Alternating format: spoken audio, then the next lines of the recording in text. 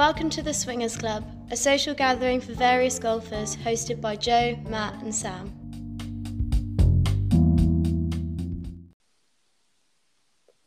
Good day and welcome back, ladies and gents. You are, of course, with the Swingers Club Golf Podcast, and as usual, we have some healthy debate ready for your entertainment and another fascinating interview with a player on the mini tours.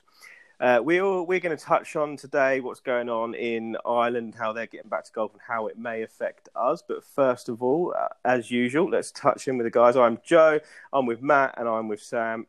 How's it going, boys? I get the point. There's not going to be too much new. Just tell me you're all okay, lads. Sam, how are you? I'm good, mate. I'm good. Good. Matthew, can you confirm you're also good? I can confirm I am also good. That's the most positive review we've had from Matthew. I'm all right. It's forced down his throat as well. I'm all right today. I'm all right. I've got my laptop on in front of me as I normally do when we're recording podcasts, just in case there's anything that quickly needs to be Googled. And I can see that the PGA Tour have just tweeted 31 shots to celebrate Rory's 31st birthday. So I just had that playing in the background, watching these absolute worldy golf shots from Rory McIlroy. So the world is good. What more could you want? So you're good again. Well, that's good to hear, mate. And you run 10K. I did my first 10K this morning. So that's really impressive. I want to hand out a Swingers Club congratulations to you, Matthew. Thanks. Could you hang out some Swingers Club's new quadriceps, please? Yeah, I can sort that out for you. Right, boys. Without any further ado, then. There was some news that stirred up the Matt Holbrook Twitter account, something chronic the other day, and that was Ireland's announcement, it's kind of their reopening golf announcement, but it was more the small print that got you, Matt, because basically their government's exit plan states basically members who live within 5 kilometres can go back and play. For those outside that, they won't be able to play until the 8th of June. And for those that live outside 20 kilometres, it's the 20th of July. And I mean, for us, that kind of sparked a few questions. You know, is it fair? How many people actually live within 5 kilometres? How's it going to be policed? And will we follow suit? Well, lads, what do we think of that? Well, I mean, I'll tell you, firstly, it's worth me pointing out that I kind of started a little thread on Twitter just to. Sometimes I use it as not people are going to laugh and like a therapy thing, but sometimes I just use it because I have stuff flying around in my mind, and I sometimes think that just getting it out and putting it out there and kind of stress testing my thinking against some more level-headed people can sometimes be quite a beneficial thing. And I also appreciate that we haven't been told that will be the case in the UK, but I did hear and see some people tweeting that may also be the case in the UK, and it's not my ideal of an answer, but I don't think it's the right thing to do personally, but I'm not in charge, so. No. What about you, Joe? Well, I'm definitely with Matt because I don't think it is fair. I don't think enough people live within 5 kilometres. What difference does it make if you're just in the car a little bit longer? It is going to be so difficult to police. I do hope we're not going to follow one, but obviously I'm going to hope that because I want to go back to work, and not all my students live within 5 kilometres of their golfing facility. So it's just going to be more time for us kind of golf pros not working. So looking at it from a selfish point of view, that's my instinctive feeling. But I don't think it makes a lot of sense. You also made a good point yesterday, Joe, like that your golf club in particular in the beautiful Suffolk countryside, is it 5 kilometres to the gate? Is it 5 kilometres to the pro shop door? Because from the gate to your car park at your golf course, there's about a kilometre drive. We have got a lengthy driveway. Yeah. So that rules out an extra. Is it by the crow flies? Is it by road? Is it? There's a few different questions. I must admit, though, I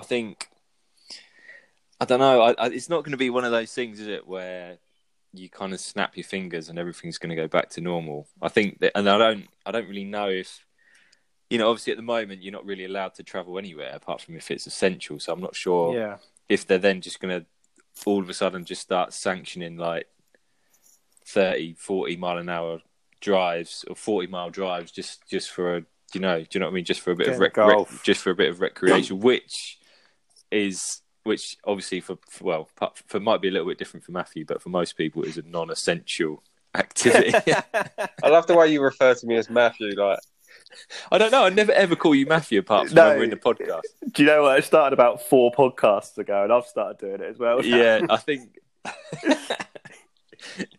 But yeah, I don't know. One of my wife's like best friends works for the Treasury, so she's obviously got a little bit of an inside scoop, kind of as to what might be or what the government are kind of planning, like further and further down the line. And she's sort of saying that social distancing is going to be a thing for like another year.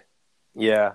So I think, it's going to be a long time before things go back to normal. So with that in mind, I just sort of then started to think, I can't see the government. I don't know if the government is just going to then all of a sudden just start saying, right, you can go wherever you want, you can drive however far, blah blah blah. I don't really see it. I don't really see that happening. No, and you're definitely right. I mean, from a flip side, and to kind of sugarcoat it a little bit and give you some good news, as we record this podcast, it's Monday, May the 4th, Star Wars Day, and all that. Royal Guernsey have opened today. And their rules are already not quite as strict as Ireland, and I know they have the anomaly of being so small anyway. I was going to say, how long does it take you to get from one side of Guernsey to the other? It can't be that much more than... Well, Guernsey is 9 miles long and 3 miles wide. So can you imagine you'd be fuming if you're on the other side of the island? So they haven't bothered going with that rule.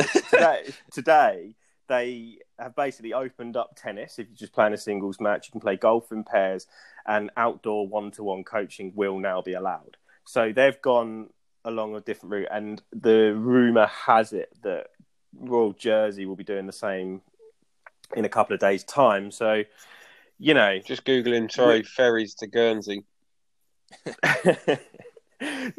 You definitely still have to be a member, though. Sadly. Yes, that's correct. That's the way it should be, in my opinion. And a country membership. Is that now what you're googling? Yes, country membership. I just think that the individual uproar of the scaled journey thing would just be so. I mean, it would be hard to police, but I do kind of understand why they're doing it. Really, I get the idea.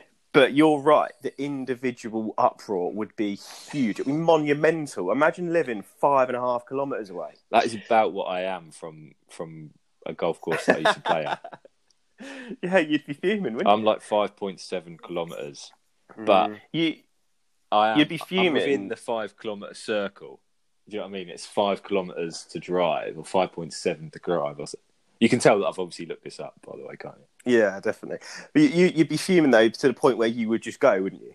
If you're 5.7 kilometres, you just go and play golf. Now, where does that line stop? What if you're 6.7, 7.7? I just think, I don't get how it can really work. Yeah, it's going to be booking, though, isn't it? So the clubs literally might just have a list of green light members that can play and red light members that are not still banned.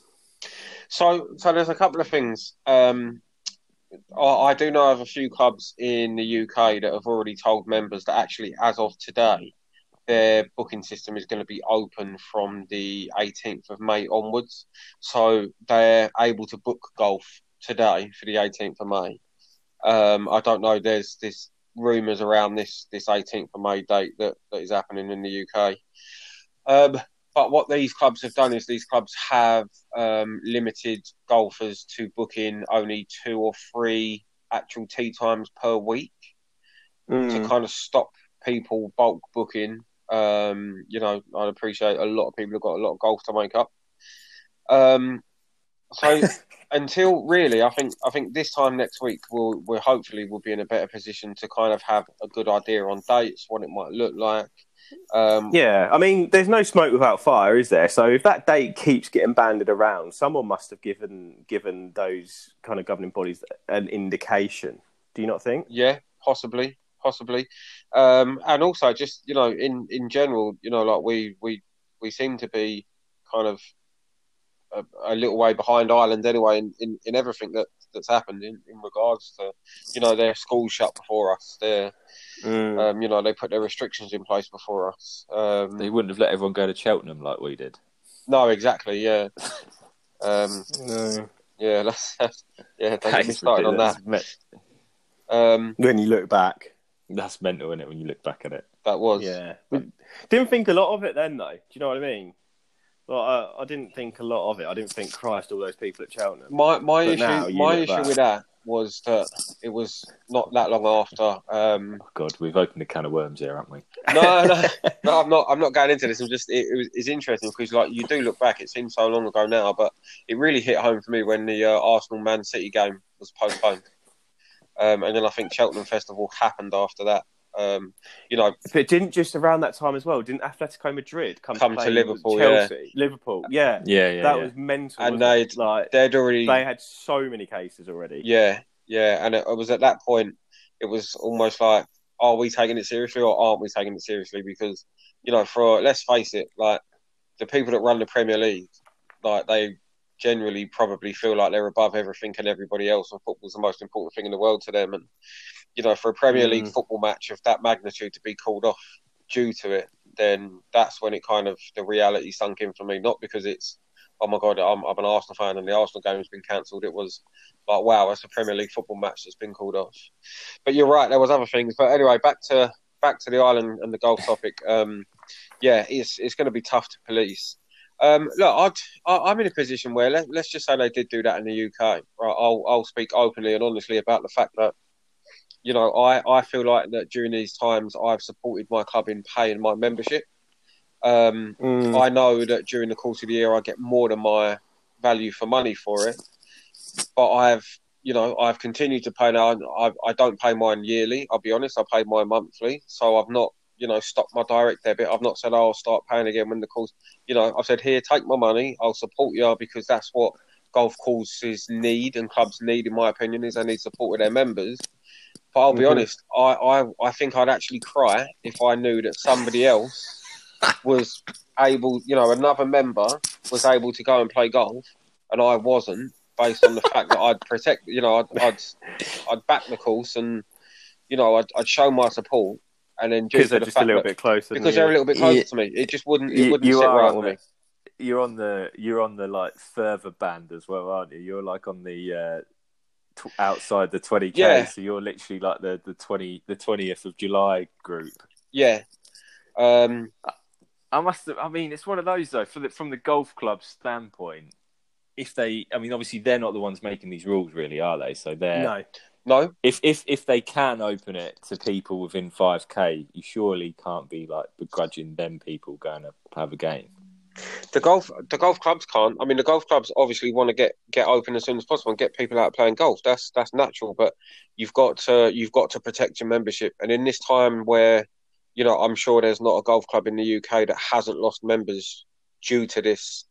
There's going to be more members that think that naturally are going to start questioning. Well, I'm paying the same amount as that guy is up the road. Why should he play golf and I'm not? And it's not a swipe or a jab at the golf club. It's more so a swipe and a jab at the current scenario. There is only so long you can kind of expect people to pay for something without getting a product in return. And I just think it would be dangerous for golf clubs in the UK. I think that you'd have a lot of people that would kind of pull out and move away from their membership. If they had to wait an extra month purely because of where they lived. Yeah. Do you not think that does that not just kind of like rubber the green a little bit, like? Yeah. I mean, you could argue it, but you tell that to the person up the road that maybe doesn't have the financial power to kind of keep back in the club. It's not I don't think it's potentially like a spiteful scenario that people find themselves in, but it's a realistic one.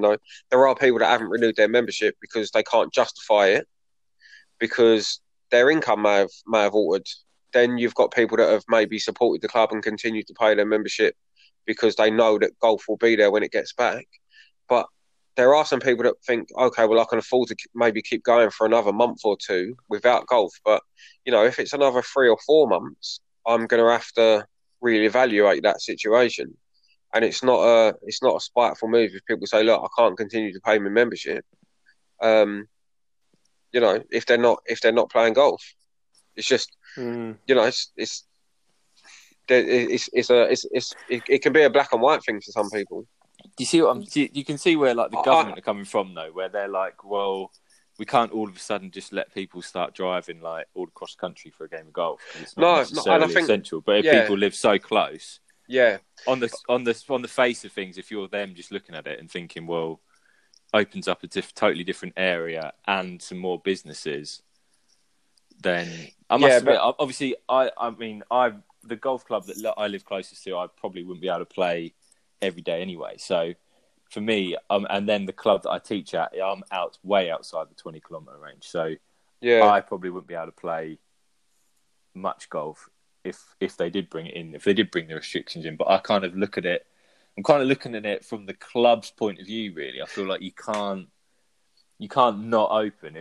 I think I genuinely as well, I think you'd be quite shocked how many people, I think once you bring the 20-kilometre range in, I think that's going to be like the majority of the membership. Yes, the 20-kilometre range, yes. My personal opinion is the 5-kilometre range. I think you'll be lucky if 5 to 10% of your membership are kind of fall within that category, that 5-kilometre, and therefore it's like, is it worth, the maintenance of the course? Is it worth, running the risk of having, because you need some kind of staff in place, whether it be a pro shop or, I'm not saying bars are going to be open, I'm not saying clubhouse is going to be open with food and stuff, but for less than 5 or 10% of your members, naturally your overheads might go up slightly. And is it going to be worth it to get 5 to 10% of your golfers back out? I think so. I think it's difficult to discriminate against people just because they live closer and they've got lucky enough to be able to go play golf. I just think at the minute, I think if it's kind of like a rub of the green thing, really, at the minute. Yeah, I think it's a little bit unlucky, and obviously I do feel sorry for you because you are outside that range.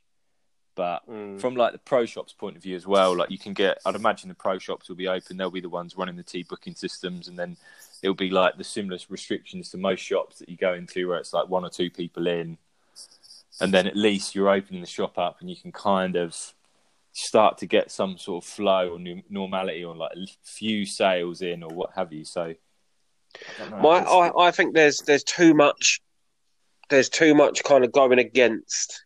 Like I understand it's good to get the courses open, it's good to get people out playing golf. Then you've got the policing issue. Like we said before, like who's going to be stood on that tee, checking bookings and making sure people that haven't booked should book, or are you going based on people's registered address, or are they staying with family for whatever reason that are within a 5K? You've got all these different scenarios that pop up, and I just think it would be easier just to do all or nothing. My gut feeling says that we won't follow the Irish way anyway in the terms of the 5K. So I don't want people to so this whole conversation is a complete waste of time. Officially, well, no, I think we won't. I think we won't go. I don't think. So do you think we're just going to go? You think you're just going to go like if you're a member you can play? I don't think it's going to be as simple as that. But I think it would be very. I think it would be very risky to put a distance measurement on it. I do generally, or a time measurement on it. So, I'd rather them just say, look, it's going to be the end of May, and then everyone can start playing golf again if they wish, or it'll be the second week in June, and everyone can play golf, rather than saying, right, if you're within 5K, you can go on the 18th of May. You're 5 to 10K, you can go on the week after. It's just too messy. It's too messy. Do you know what I'd love? it's impossible, so we can't do it. But I would love to have been able to do this exact same conversation if Matt lived within 5 kilometres of this golf course. No. Look, this is the not phrase. so The phrase different. "sour grapes" comes to mind. no, because this is not my opinion. Is not based on the fact that the fact that I don't even live in the same town as the golf club. And that's something that I've always lived with, right? I've never been a member of a club where I've kind of been that close to it. But I generally, I put my hand on my heart and say this is not me coming from this angle because I live 25 minutes away from the golf club. This is me coming from the angle of a group of members that potentially might not be able to play when others can. And if I lived within the 5K and that was the case, would I be playing golf? Of course I would. But would I feel guilty and would I understand the viewpoint of those that are outside the 5K that weren't able to play golf? And that's where I'm coming from. This is not I can't play golf and other people can. I think it's really difficult. I think I'm not sure I would go with it. Well, I would go with it. I'll go wherever I have to. But if I was the government, I'm not sure I'd go with the 5K thing necessarily, but you got to remember the government are in such an invidious position and it makes it so difficult. Now, whatever they do decide, golf clubs will just do it and then it will turn into a luck of the draw thing. Yeah. And life isn't fair, sadly. I hope, but Sam is right as well. I think it almost has to be, there always has to be some kind of distance restrictions involved, but 5 kilometres for me is just a little bit short. Yeah, I agree. I genuinely think they might put some kind of restriction on it. I think there has to be. I think there will be, but I think 5 kilometres is a bit short. So for me, if I was summing this up, I would like, the ideal would be we get a date. There is some kind of restrictions because obviously safety is the most important thing, but it could do with being maybe a little bit longer than that. Yeah, the problem is as well with this, right? You're dealing with people, and you can't trust a lot of people. We are talking about, I know it's not everybody, but in a lot of cases we are talking about a group of people that can't repair a pitch mark and can't rake a bunker properly. You know what I mean? We are talking about these people. And all those people live within 5 kilometres of a golf course. Yeah, I'm sure they are. Right, okay. I think have we prodded Matt enough there? We've got to stop. I'm all right. I've had my CBD jelly, baby. Gummy bear. Exactly that. And he's watched 31 Rory McIlroy golf shots. You can't get at him today. Yeah. But anyway, unless anyone else has got anything to add on that, I think we've chewed the fat on that. And it'd be interesting to hear from the listeners what they feel. So you know how to get in touch with us, guys. The Swingers Club Golf Podcast on social media. Give us a buzz and let us know what you think. But moving on from that, as you all know, we've got a thing going on. We've been talking to various golfers, starting with Sam the other week, about their experiences on the mini tours, some of the stuff that generally you don't get to hear about as much as the kind of the stuff you see on TV. And it's been really interesting. And Sam's interview that Matt led was absolutely fantastic. So we're carrying on with that today. Sam's gone to interview a close friend of his, James Maw, who was equally interesting and refreshingly honest. Just before we head over to that, Sam, can you just give the viewers a little bit of an insight into James and who he is and what he does? Yeah, just before I go, I didn't go anywhere. We did it on the phone. What did I say? You went? You said you just gone. I didn't drive to Darlington to interview my friend. No, it's how you tell him. Yeah. Anyway, so James is one of my best mates through golf. Really, we shared a lot on the Euro Pro when he was playing, but he had just kind of an interesting point of view on golf. Really, he's sort of done a little bit of everything. He's sort of played or tried to play like I have. He's done some caddying as well on the web.com tour. And he's also now starting to coach. He's kind of got 3 different kind of perspectives on golf. And after my interview that Matt did about a week ago, feels like about a month ago, but it was about a week ago. James put up a post about whether people enjoy tournament golf or not, and then he kind of expanded a little bit further, guys that he knows on the tour and guys that he's played opens and that kind of thing, and he had a bit of an interesting kind of feedback on that, and we kind of touched a little bit on that and a bit of everything really. So it's just another interview. It's quite an interesting. It's an honest interview as well. I'm sure you guys will enjoy it. Let's have a listen.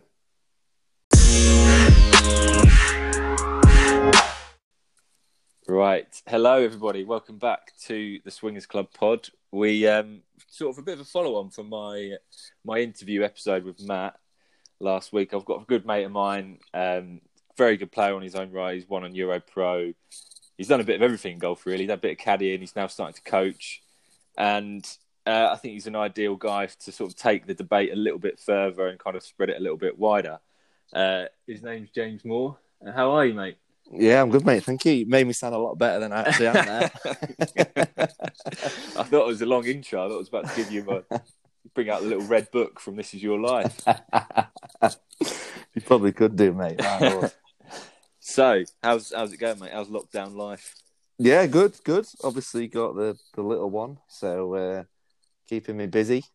Doing a bit of tips and stuff on the old Instagram, so it's keeping me going, but Daddy daycare at the minute, isn't it? Daycare. Kelsey's at work. Kelsey's at work. I'm doing all the hard stuff, so to say. I'm sure she'd have a question that opinion. I hope she doesn't listen to this now. I said that. I think you're safe, mate. Anyway, so we'll crack on. Firstly, where do I put my car keys, by the way? This is not about golf, is it? No, oh yeah, of course it is. Yeah, no. So we'll get going. So we look back a little bit on your playing days. Obviously, you put something on Instagram not so long ago about tournament golf. We'll maybe get into that a little bit later. Yeah. So really, what was it that made your kind of final decision to kind of hang it up? Obviously, you said you got the kid now, or you got Finley now. So it's sort of what made your final decision to kind of finally hang it up? It was before that. I decided to caddy first before the little one came along. But no, I just ran out of money. My game wasn't good enough, and I was traveling literally all over the world, panicking basically. Which obviously now you look back and think it was absolutely crazy, but at the time it was that carrot was dangling. Yeah. China was your last stop, wasn't it? I think China was pretty much my last stop. I played a few Euro Pros at the end, but China did me in, so to say. It's an interesting one, China, isn't it? I mean, I've heard a few horror stories from guys that have played, and it sounds absolutely mental out there.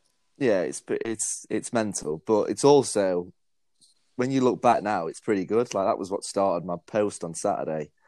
Mm-hmm. Actually, was just looking back at photos on my phone, and you look at the courses and you think, God, they actually are really good courses. Like the pictures that I took of them. Yeah, I know what you mean. But at the time, even and you're frustrated, you've just travelled whatever, you got jet lag, the bus breaks down or whatever, or someone cheats whilst you're playing. It's a lot of that going on out there. Like that. Stories out there. Yeah, I mean, I'm not going to say that the Chinese cheat, but it's not as it doesn't seem to be as frowned upon as what it is over here. Yeah, if I can say that.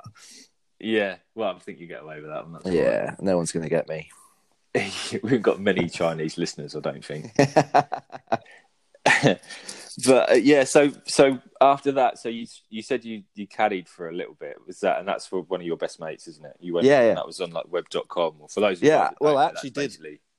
For those of you guys that don't know, that's the tour below the PGA tour. Yeah. Sorry. Yeah, I did a month with him at the end. I basically just jumped on the John Terry Glory bus and did his last did his last 4 events, and it actually went right down to the final round, and he shot 8 under in the last round and ended up winning the Order of Merit. Because basically on that tour, you don't get a full card on the web.com unless you win the Order of Merit. Yeah, So So you still talk, you're talking about China now, aren't you? Yeah. So it was a massive advantage for him to win the Order of Merit. Mm-hmm. But then that was when I found out Kelsey was pregnant. So it's sort of, I mean, I was never going to stay and do it forever.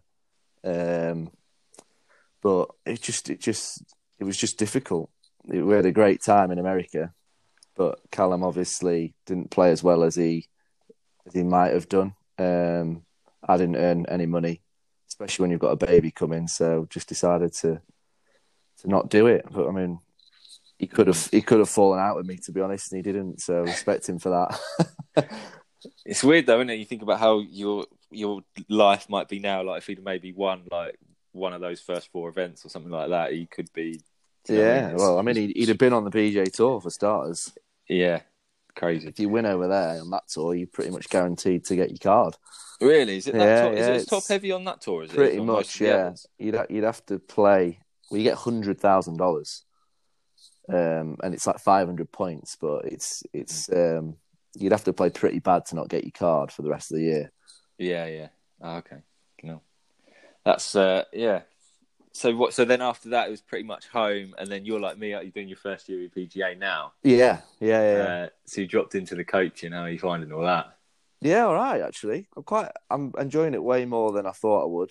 I am 100% as well. I think you don't. The thing that nobody really, or quite people don't often tell you, is like how, like actually rewarding it can be. If you got to coach people for a little while, they start to come back for like their second, third, and fourth lesson. They're starting to see some improvement. Yeah, and then they obviously kind of attribute some of that improvement to you. It's quite nice, isn't it? Yeah, no, it is good. I think obviously, I mean, it's no disrespect to the majority of assistants, but you've got guys that they've never played out on the mini tours, let's say. So you've almost got something a little bit niche that people want to hear about, or they potentially want to hear about.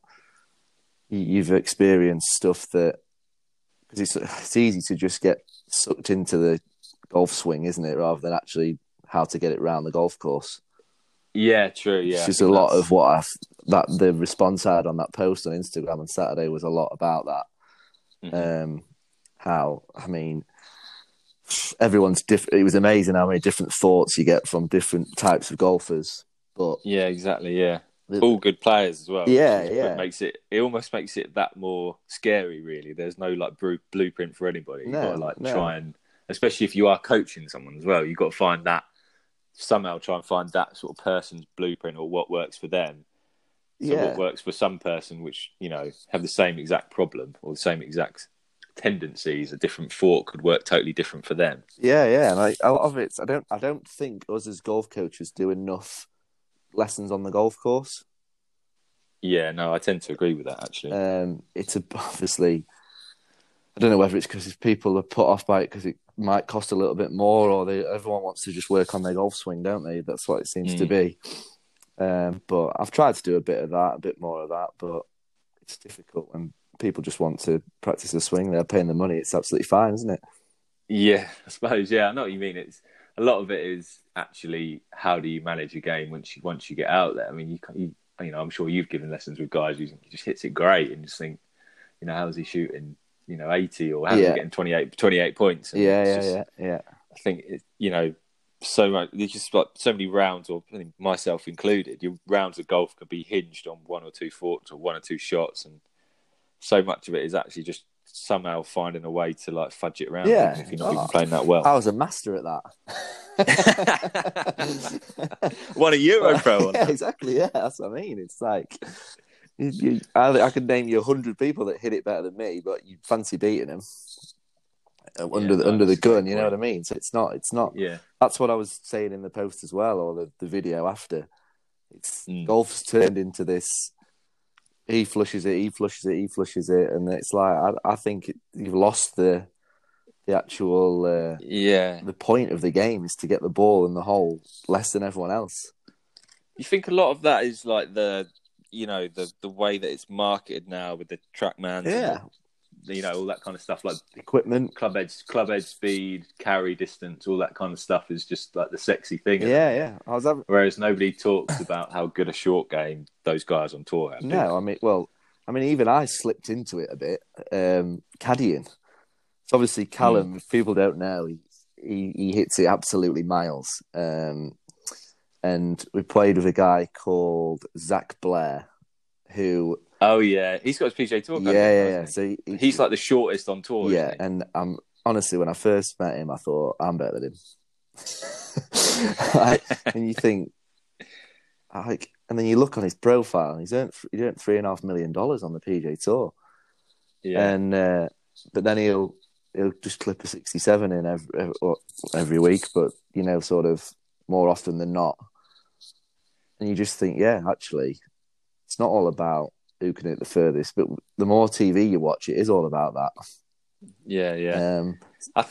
It's not about the I actual. think it's almost like another side of golf that's been sort of, well, since Tiger, really. Yeah. They've sort of almost tried to promote a slightly, like a more athletic golfer, haven't they? Yeah. Like I think there's no coincidence that as soon as Rory signed with Nike, he's all of a sudden ripped to shreds, and I mean, hits it miles, but he hit it miles anyway. People sort of forget that. Yeah, don't they? yeah. Like, I mean, hit it long. Well, Fat Rory hit it nearly as far as Thin Rory. Yeah. That's the thing, and Tiger's lost distance probably, but he's still winning. I mean, it's as soon as Nike get involved, it then becomes cash, doesn't it? Yeah, it's all that sexy stuff, like you say. It is all. No one wants to hear about James Maw talking about how to pitch it closer. They'd rather watch Rory smash a driver, wouldn't they? That's just how it is. Yeah, valid point. To be fair, so should we go to your Instagram post? You put up something the other day. You put a montage of about 6 pictures of just like the purest golf course going. Yeah. And then you put a bit of a caption as to who actually enjoys tournament golf, and then you sort of tagged a few of you players, the better players, but then it wasn't really even about that. It was kind of about everybody's golf in general. Like, does everybody actually enjoy playing tournament golf as much as they enjoy social golf? Yeah. And you had you said you had quite an overwhelming response. It was, from that, really. It was. Good players, guys that played in the Open, all that kind of stuff. The first comment on the Instagram post was from Andrew Wilson, who came 32nd in the Open last year. And if you have a read of it, it's that honest. Yeah. Basically just said I didn't enjoy it.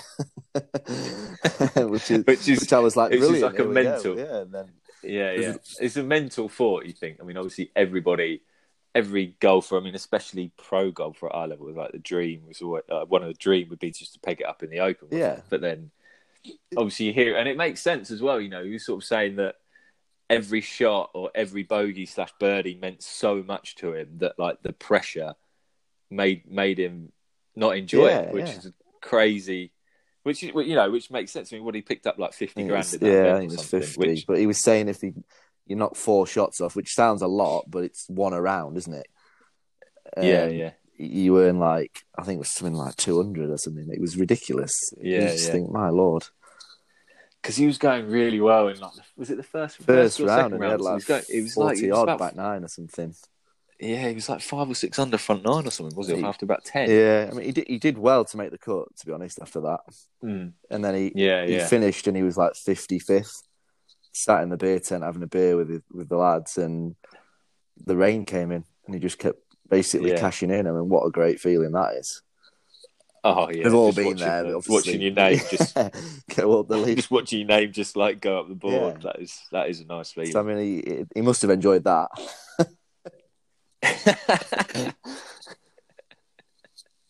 I know what you mean. It's such a like that was an interesting point, really. I mean, I think when you look back at your tournament golf, would you say that you got to say that you enjoyed it overall? Would you say you just best days of your life? I mean, you live in a millionaire's lifestyle with no money, but you still obviously we probably had more of a laugh than most people staying in houses of 6, 7, 8 people. Yeah. Like you say, whether that was the right thing to do. Yeah, I mean, like you say, it's such that's a fine line as well, isn't it? Because obviously you've got. I've tried it all, to be honest. Yeah, like we've had like 4 or 5 of our best mates, didn't we? Who we were kind of staying with. Yeah, but it's different. It's different characters. I mean, he probably will care, but I'm going to shout him out anyway. David Booth. He's like the most like hilarious kind of upbeat person before the tournament started. But then if he's had a bad round, he's just the moodiest guy I've ever come across. You just think you kind of. I mean. Thankfully, there was like enough of us to where it wouldn't really matter. But I'll put it this way: I don't think I'd want to share one-on-one with him if he's in that mood. Yeah, well, you're kind of a product of your environment. Really, there's a lot of people like that. I'm not going to mention any names, but I know guys that have played on tour and room with the wrong person, and essentially said it potentially cost them the card. I mean, obviously it doesn't, but it all adds up, doesn't it? It's a definitely. I mean, high pressure environment. Everything matters, and you're stressed a lot of the time. And as soon as someone starts annoying you, it makes it even worse, doesn't it? Yeah. It's like, I mean, the last thing you want people doing as well is, this is a bit of a bugbear of mine. Like, you come back and people like moaning about like a certain T-shirt or something like that, and you just think the total wrong line to go down for like everybody who's about to play that hole the next day. I mean, whether you think about it or you don't, you probably won't. But even if you put in that like shred of doubt or whatever into everybody else's mind, maybe such a like. We were quite good with that, weren't we? Because there was a lot of us. Yeah, I don't think we. I mean, well, yeah, I remember not the week being... I won. I went to Alton Towers, didn't I, the day before? I mean, I forgot about that. There's no way we went to any golf coaching or anything manual. Yeah. Like, you could go to Alton Towers the day before to basically ring the Euro Pro up and tell them I don't fancy playing in the Pro-Am because my wrist hurts. Go to Alton Towers, shoot 900 the next day and win the tournament. And it's like, it's just crazy, isn't it, really? Yeah, that is so funny. I totally forgot about that. And we were playing like the night before the final round. We were playing football outside, and it was like getting quite dark, wasn't it? So the ground was getting a bit of dew on the ground. And Miles, guy we're staying with, is big lad. He's just absolutely wiped out Moore. He's leading the tournament at the time. But you don't think, do you? Rory's done that, hasn't he? Did he play five-a-side? And yeah, he done his tore a ligament in his ankle. There's a fine line between being a robot and living your life. Exactly, but I suppose, I mean, if we weren't playing football, you might have been sat inside thinking about the final round or whatever, but we were outside playing football and your mind couldn't have been further away when Miles was chasing towards exactly, you. Yeah. It's all a lot, and I found a lot from the response I got, that it's all mindset and situation. You speak to someone like Callum, and he's got, I mean, he won't mind me saying this, he's got quite a lot of money behind him now because he's played so well the last few years. It's like a massive pressure off. Whereas like people don't realise how, I mean, the amount of times I ever won a decent amount of money, I was like that much in debt. so oh great, I've just won whatever 10 grand, and I'm just back to zero. Just wiping off your credit card. And obviously, if I was doing that and having some all right success, there's going to be another 100 and odd guys doing that maybe. Because people don't see that, do they, from the outside? Yeah, the money side of it is one thing that just you can't really state enough, can you? I mean, it hurts, doesn't it? I mean, my first few years, I've pretty much done. So I'd pretty much play 6 months and then work for 6 months. Yeah. So you kind of get to like sort of, you start off a bit scrappy, like because you're not really tournament ready.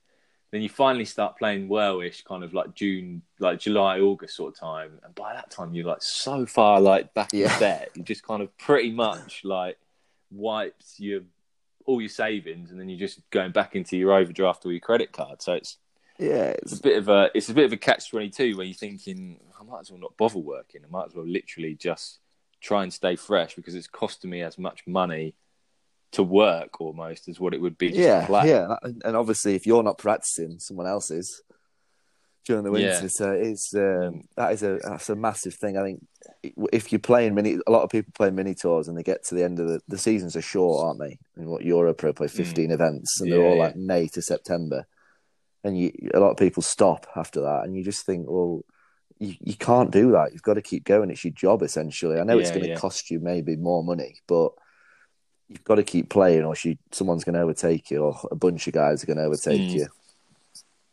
I mean, a famous James Maw phrase is back yourself, isn't it? I think if you ever... the thing is, I mean, to a certain extent, I mean, I remember you playing in, like, the Jamaican Open or something, and it was like, it cost you, like, $2,500 just to get over there or something.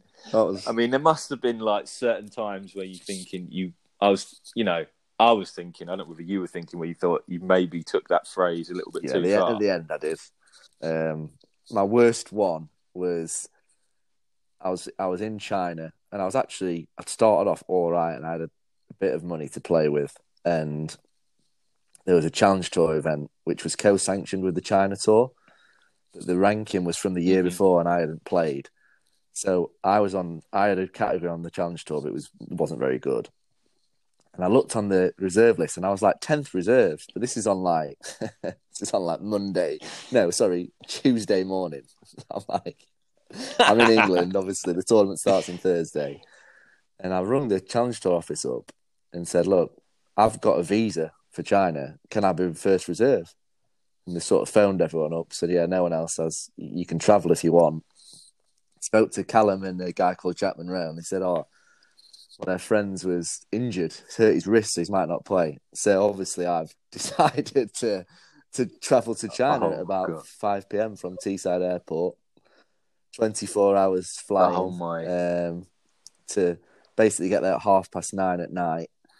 Go to the range on which Wednesday day at 9:30 Wednesday night. I got there. The tournament starts on Thursday. I'm on the God. range at 6:30 a.m. on Thursday morning, and Dayan Lawson he actually was on tour last year. I see him with his wrist strap on, and I'm thinking, here we go, he can't hit it. You're watching him like he tried to hit a couple of drivers, couldn't swing it. So I went to the office, and they said, "Yeah, you're on the tee. Get yourself literally right now? 10 minutes you've got." So I kid you not, I hit 5-9 irons on the range, and I reckon the ball went about 30 yards, the furthest one. I get on this buggy to the 10th tee, which is miles away. Bear in mind, I've never played the course as well. 480 yards straight uphill. Yeah. I was playing with Max Orin and I can't remember who else. But basically, I hit 10 shots on that first hole and made a 7. I was hitting provisionals left, right, and centre. I think I shot 84 and then shot 70 the next day. But when you just think, like, in hindsight, I was travelling over there because I thought I'll not get in, but the weather was that bad here, and I was playing a tournament in the same county the next week. So I thought the facilities are amazing. I thought I'll just practice. But then when there was a stop. There was about a 3-hour stop somewhere, and I remember I'm happy to say I basically just started crying, just thinking, what am I doing? Like, when you realise what you've done. That's brutal. You just, what am I doing here? Like, why? And I just thought I am, and that was when I started thinking, my God, this is getting a bit stupid. Yeah. You know, and then the tournament the week after was like, I shot 71st round. And it was I posted on that Instagram post the top right picture of the hole that gave me the least sleep I've ever had in my life, and it was that hole. And I think I was after 27 holes, I was like top 15, and I got to that hole, and it was just I had a wedge in, I'd hit the fairway, and it was basically an island green, but out of bounds island green. Out of bounds. Yeah, so if you zoom into the picture, it's the most crazy golf hole you've ever seen. I mean, I'm about 25 over par for it in 2 tournaments. That's not even over exaggerating either. And I just hit this wedge from about 130, thinking it was downwind, just clipped it, and it just went straight down the cliff. And then changed to a 9 over the green, back to the wedge out of bounds. I just had one of those tin cup moments, basically. I think I made a 10, and then basically shot 47 back 9, and the cut was like 8 over, and I was level after 27 holes.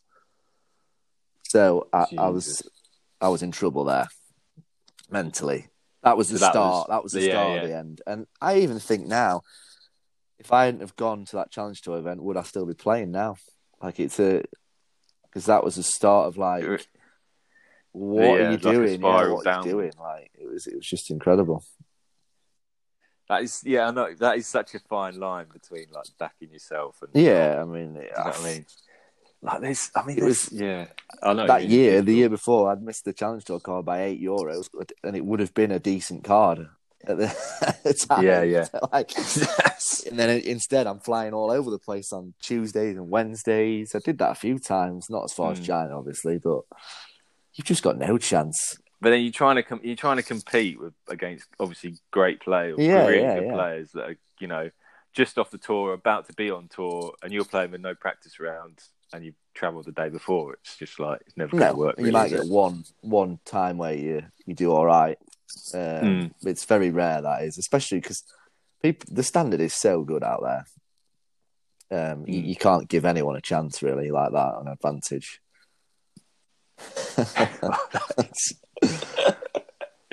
Oh, that is a brutal story. It's, That one, I'm not going to lie.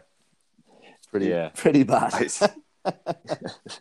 Backing yourself to the extreme. Yeah. Well, that is a little bit to the extreme, but I don't know. But fair play to you. I'll take my hat off to you, but the other fair. side of it is go and shoot a 75 in that first round, and then play well, and it was big money, that event. You might get yourself a leg up on the Challenge Tour, and all of a sudden, you might be sat here talking that you're a European Tour player. So, exactly, yeah. I mean, if you only do really get a finite amount of years, it's not as though you no. can't go forever. I mean, I had to go. Well, I didn't have to go to that one, but I had to go to a lot of them because I know how hard it is to get off the Euro Pro, and basically had a leg up with doing all right off invites. And you've got to go. You've got to give yourself a chance. I'm pretty sure my financial advisor would have said no, but it's funny you say that. You mentioned quite a common theme in your post or whatever. You're talking about guys that have a team around them, like a team that they trust. And in the interview that we had in the last episode of this, someone asked me what advice I would have for a young player, and I sort of, to a certain extent, said keep a team around you, or keep a few guys around you that you trust. And that was kind of a common theme. If you were advising a young player, what sort of stuff would you be saying to like a 22-year-old that's about to turn pro? Well, I mean, obviously, the team thing is massive. It doesn't have to. I think the thing a lot of people that I see slip into is going to like big name coaches.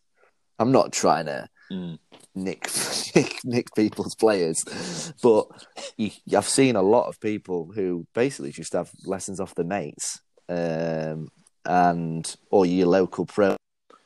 They change to someone, a big name who can he's teaching tour players. Maybe he can get me further on in my career, which I'm sure a lot of cases they can. But you also see a lot of that people end up losing 2-3 years of their career, and then they're either done or they go back to their old coach and start playing well, and you think, God, why did I do that?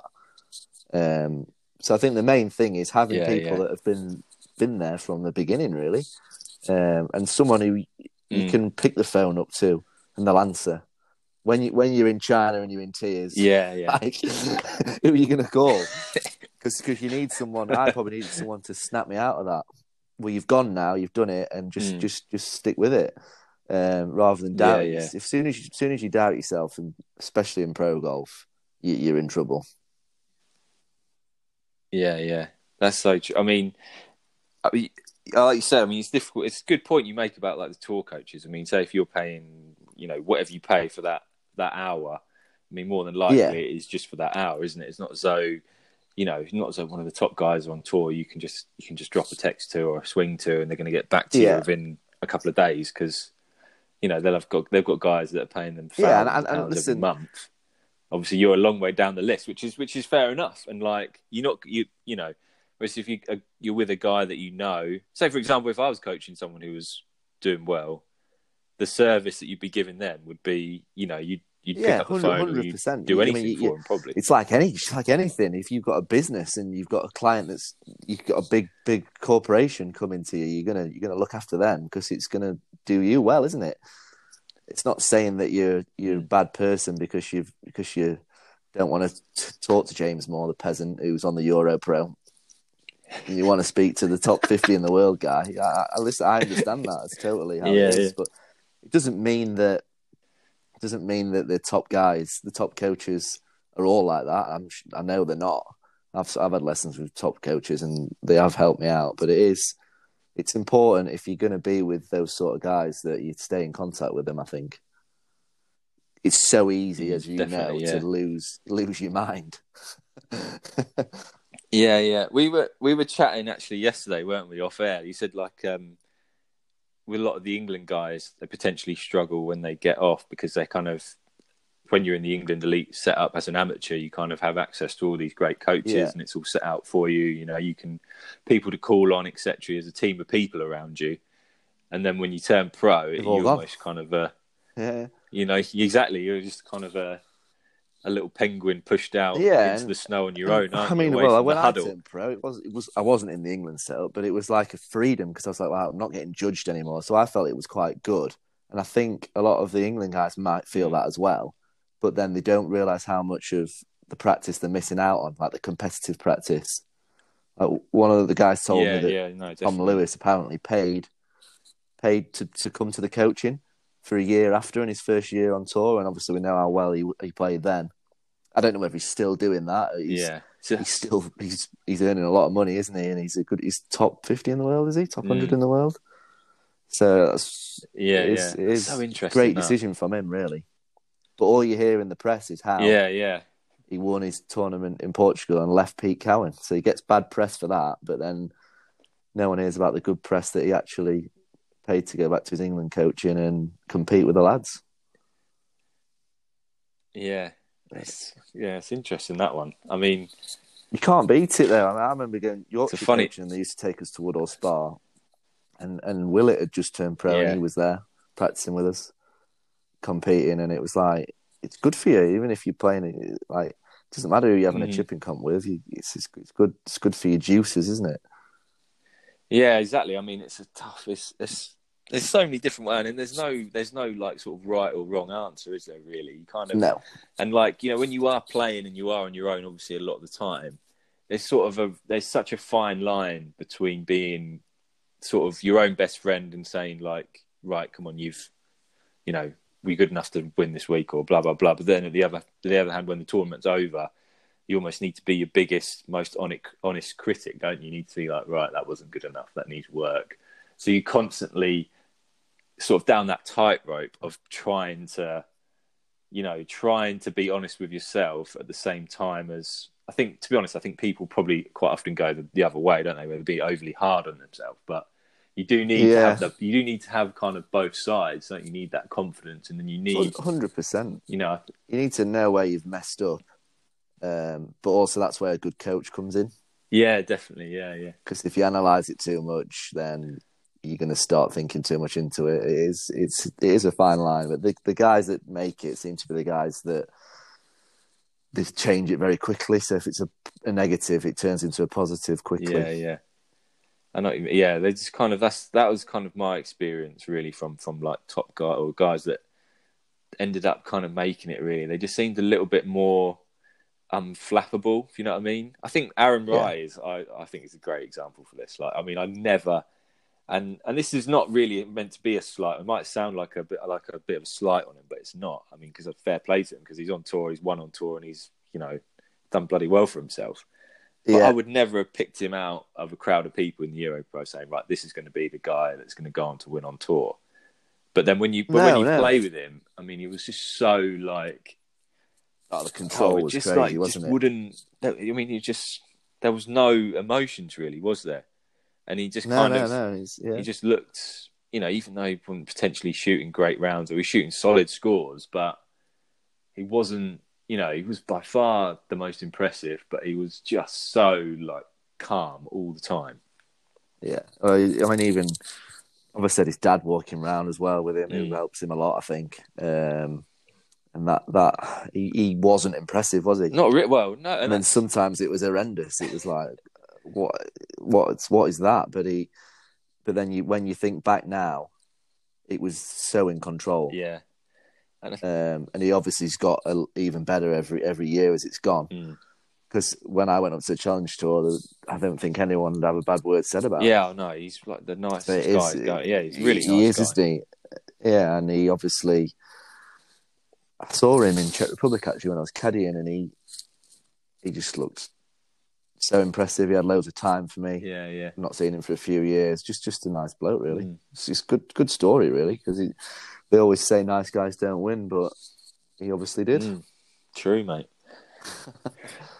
Right, mate. Well, I enjoyed that. I thought it's interesting debate. I think it's one of those where people quite often, you only really seem to hear of the guys. Quite often hear the guys that make it, the good stories, the feel good stories. But there's a lot of guys kind of on our end, isn't there, that don't, doesn't really get spoken about. And it's not necessarily. I don't want to say it's a sob story because obviously it's not as though we live bad lives or anything like that. And there's a lot of interesting stories going on behind the scenes, and it's the complete other end of a sob story. yeah, exactly. Really, I mean, it might sound like a sob story, but it's obviously the bad times that you talk about. There's a million good times that we've had off the golf course as well. Yeah, friends you've made, etc.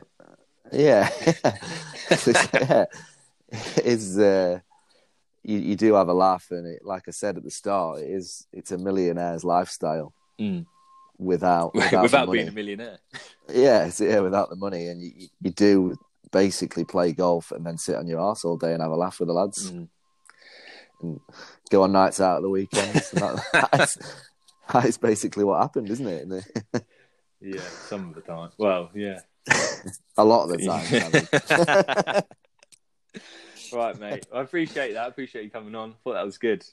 No worries. Is that your first northern call? It was the first. Well, first north of. Yeah, you are literally the first north of me, probably. Yeah. It's going to sound so bad compared to Hugo. Hugo is well spoken. He's got the presenter voice. Anyway, thanks, mate. Appreciate that. Cheers, mate. Speak to you soon. Thank you. Cheers, Sammy. Thanks, mate. Bye. Wow, so there you go. Thanks again, Sam, for that refreshingly honest interview, as I said. And thank you to James for coming on. It's been a great addition to the show, and it's really great to hear from the different players and get those perspectives. So it's really great. Thank you. Tears in the airport in China. I don't think we were going to get there. No, I know. I was nearly welling up. Listening to it. Yeah, I know you can. I mean, and everyone's been there at some point where they just think, "What am I doing? Yeah. What am I doing?" That was interesting. So, some of the early like the about the money and the top heaviness as well over there is you kind of have this perception that maybe it's not the case over there, but obviously clearly is. Yeah. We kept using the phrase where you live the millionaire's lifestyle without being a millionaire, which I think summed it up quite well. Yeah. Agree. Completely. Very well spoken, young man, as well, Sam. I'm surprised you have such friends. Thought there was all sort of people that I've rubbed shoulders with. Anyway, moving on from that, thanks again, James. That's great. We want to just finish the show with a quick fire question, and we've got one here from Chris James. He's basically asked, should Challenge and European Tour players be allowed to go and play on the development tours? Which is an interesting question. Who wants to start us off? I'll go if you like. Go for it. To be honest, it's one thing that people do genuinely get seriously annoyed about. Right. I think there was an instant a couple of years ago where there was a guy who basically, I'm not going to obviously name names. He'd sewn his Challenge Tour card up, so he was. He'd already put up enough money to get his Challenge Tour card for the next year, but he had a bit of a iffy category, so he did it in a few starts. So he played some Euro Pro starts at the start of the year, then played sort of half a Challenge Tour season, managed to play well enough to keep his card, but he also put up enough money to where he was playing in the Tour final on Euro Pro. So a lot of people were absolutely fuming that he went to the final because he could essentially kind of cost somebody else from getting their Challenge Tour card, if you know what I mean. He wasn't actually playing for a Challenge Tour card. He was just going for the money, which I can kind of see that argument, but I don't really get I think there comes a point where you have to kind of, if someone beats you, they beat you. Do you know what I mean? I think it's kind of a fair playing field. It's not like, someone beats you off like a 35 handicap and they shoot like 5 over and you've got no chance. It's still man v man. You've still just got to go and beat them. So for me, I understand why people sometimes get annoyed about it, especially in that kind of instant. But I don't really. I think some some of the European Tour guys or Challenge Tour guys will play events to warm up and that kind of thing. And I think it's all part and parcel. It's all part it's and their parcel job, of isn't it. it? It's their Yeah, job. exactly. So they're all getting angry at this guy for doing his job and going out and trying to earn a few quid. You know, he might have his Challenge Tour card sewn up, but he might be a few bob short of feeding his family that week. So I think it's a difficult one. I don't think I'd be in the boat of people having a pop at him for doing that personally. He's a bit of a knob as well. It didn't really help. I don't know if it was somebody else, they might have been a bit more understanding. I think the other angle to look at it as well is, I suppose, show me a golfer on these mini tours that don't want to progress and play upper level.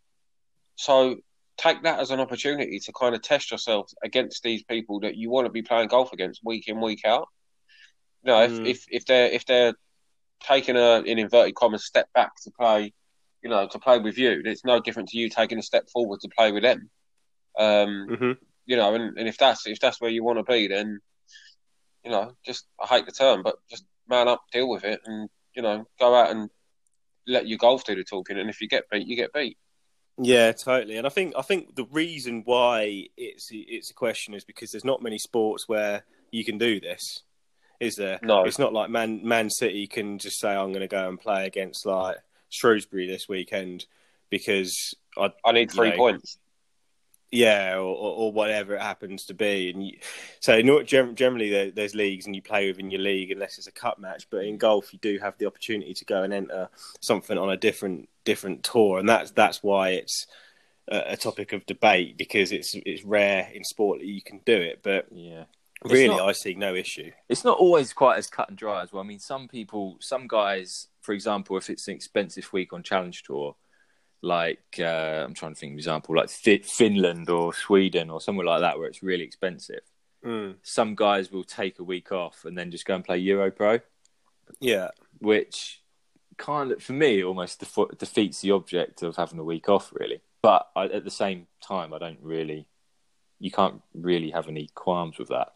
And then a lot of people look at it from the other side as well, whereas these guys take up a spot in this event, whereas there'll be like a reserve list of like 50 people that then obviously they're basically stopping 2 guys that can't get into this event that potentially need to get in this event, if you know what I mean. Yeah, but again, life's not fair, is it? Yeah, exactly. Play better at tour school and get a better card. Exactly. So it's not always quite as cut. It might not be quite as cut and dry. Sorry, as we're making it look, but yeah, there are different aspects to it. I know guys that really hate it and actually get really wound up about it. But for me, I don't really see the overly huge problem. I think it's another one, isn't it? If you were one of those guys and you were playing and it was affecting you, then you're going to get wound up about it. But if you're not and you're just sitting here like us three recording the podcast, then it's quite easy to just brush it off, isn't it? Yeah. I guess, and that's yeah. It. So, for example, if you're playing an event that's going to fill up, then whereas in terms a lot of the mini tour events don't fill up, so they're not actually costing anybody a spot; they're just playing to play. Mm-hmm. So. But I'm the same way, really. I think if they want to play, they've earned the right to play, really. Yeah, agreed. Totally. And we're all in that same boat. Very good. And another great question from Chris, who does get in touch with us quite a bit and asks some brilliant questions. So keep them coming in, mate. And everyone else, keep them coming in. That's pretty much, unless you guys have got anything fascinating to say, that's pretty much the Swingers Club, episode 12. Is that episode 12? Episode 12. Wow. Mental, isn't it? Mm. So there Nothing you go. From me, mate. Nothing from you. Nothing from me. Nothing from you. Well, in that case, ladies and gents, thanks ever so much for being with us. Again, it's been fascinating. Thanks to James Maw for a really, really brilliant interview. We've got plenty more of those to come. You might even have one as a bonus yet. We haven't fully decided. So please leave us a review, 5 stars if possible. Any suggestions for Room 101 or quick fire questions are always welcomed. And we'll be with you next week.